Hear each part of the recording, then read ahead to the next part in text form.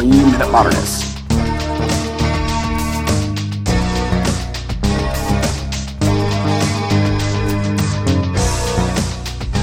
Myra by Marcus Harvey is a very difficult painting for some. It is a portrait of Myra Hindley, one half of the serial killer team that did the Moor murders in the UK in the 1960s. The painting is Chuck Close-like in that the image itself is actually comprised of thousands of miniature handprints. And the image itself is of sort of the iconic murderer photo. I believe it was Hindley's booking photo.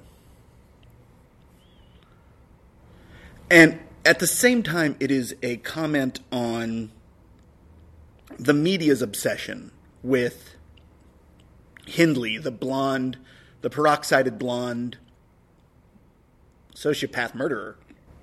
And at once it's also the YBA, the young British artist, saying, nothing is taboo. As far as technique goes, it's damn solid.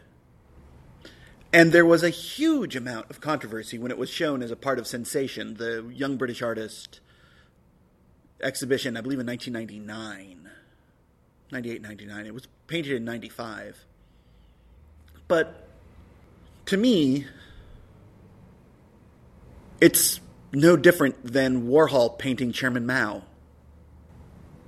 It's more personal, admittedly. That this is someone who went and assisted her boyfriend in murdering 5 young people. Whereas Mao, you could argue, led to the death of millions. And in both cases, they are saying the same thing. These are the images that are focused on. And this is my interpretation of them. My dispassionate interpretation of them. And maybe that's the problem. Maybe it is the lack of condemnation in the work itself. And maybe the real problem is the lack of condemnation that comes from the media that perpetrates these images and keeps them in the public eye.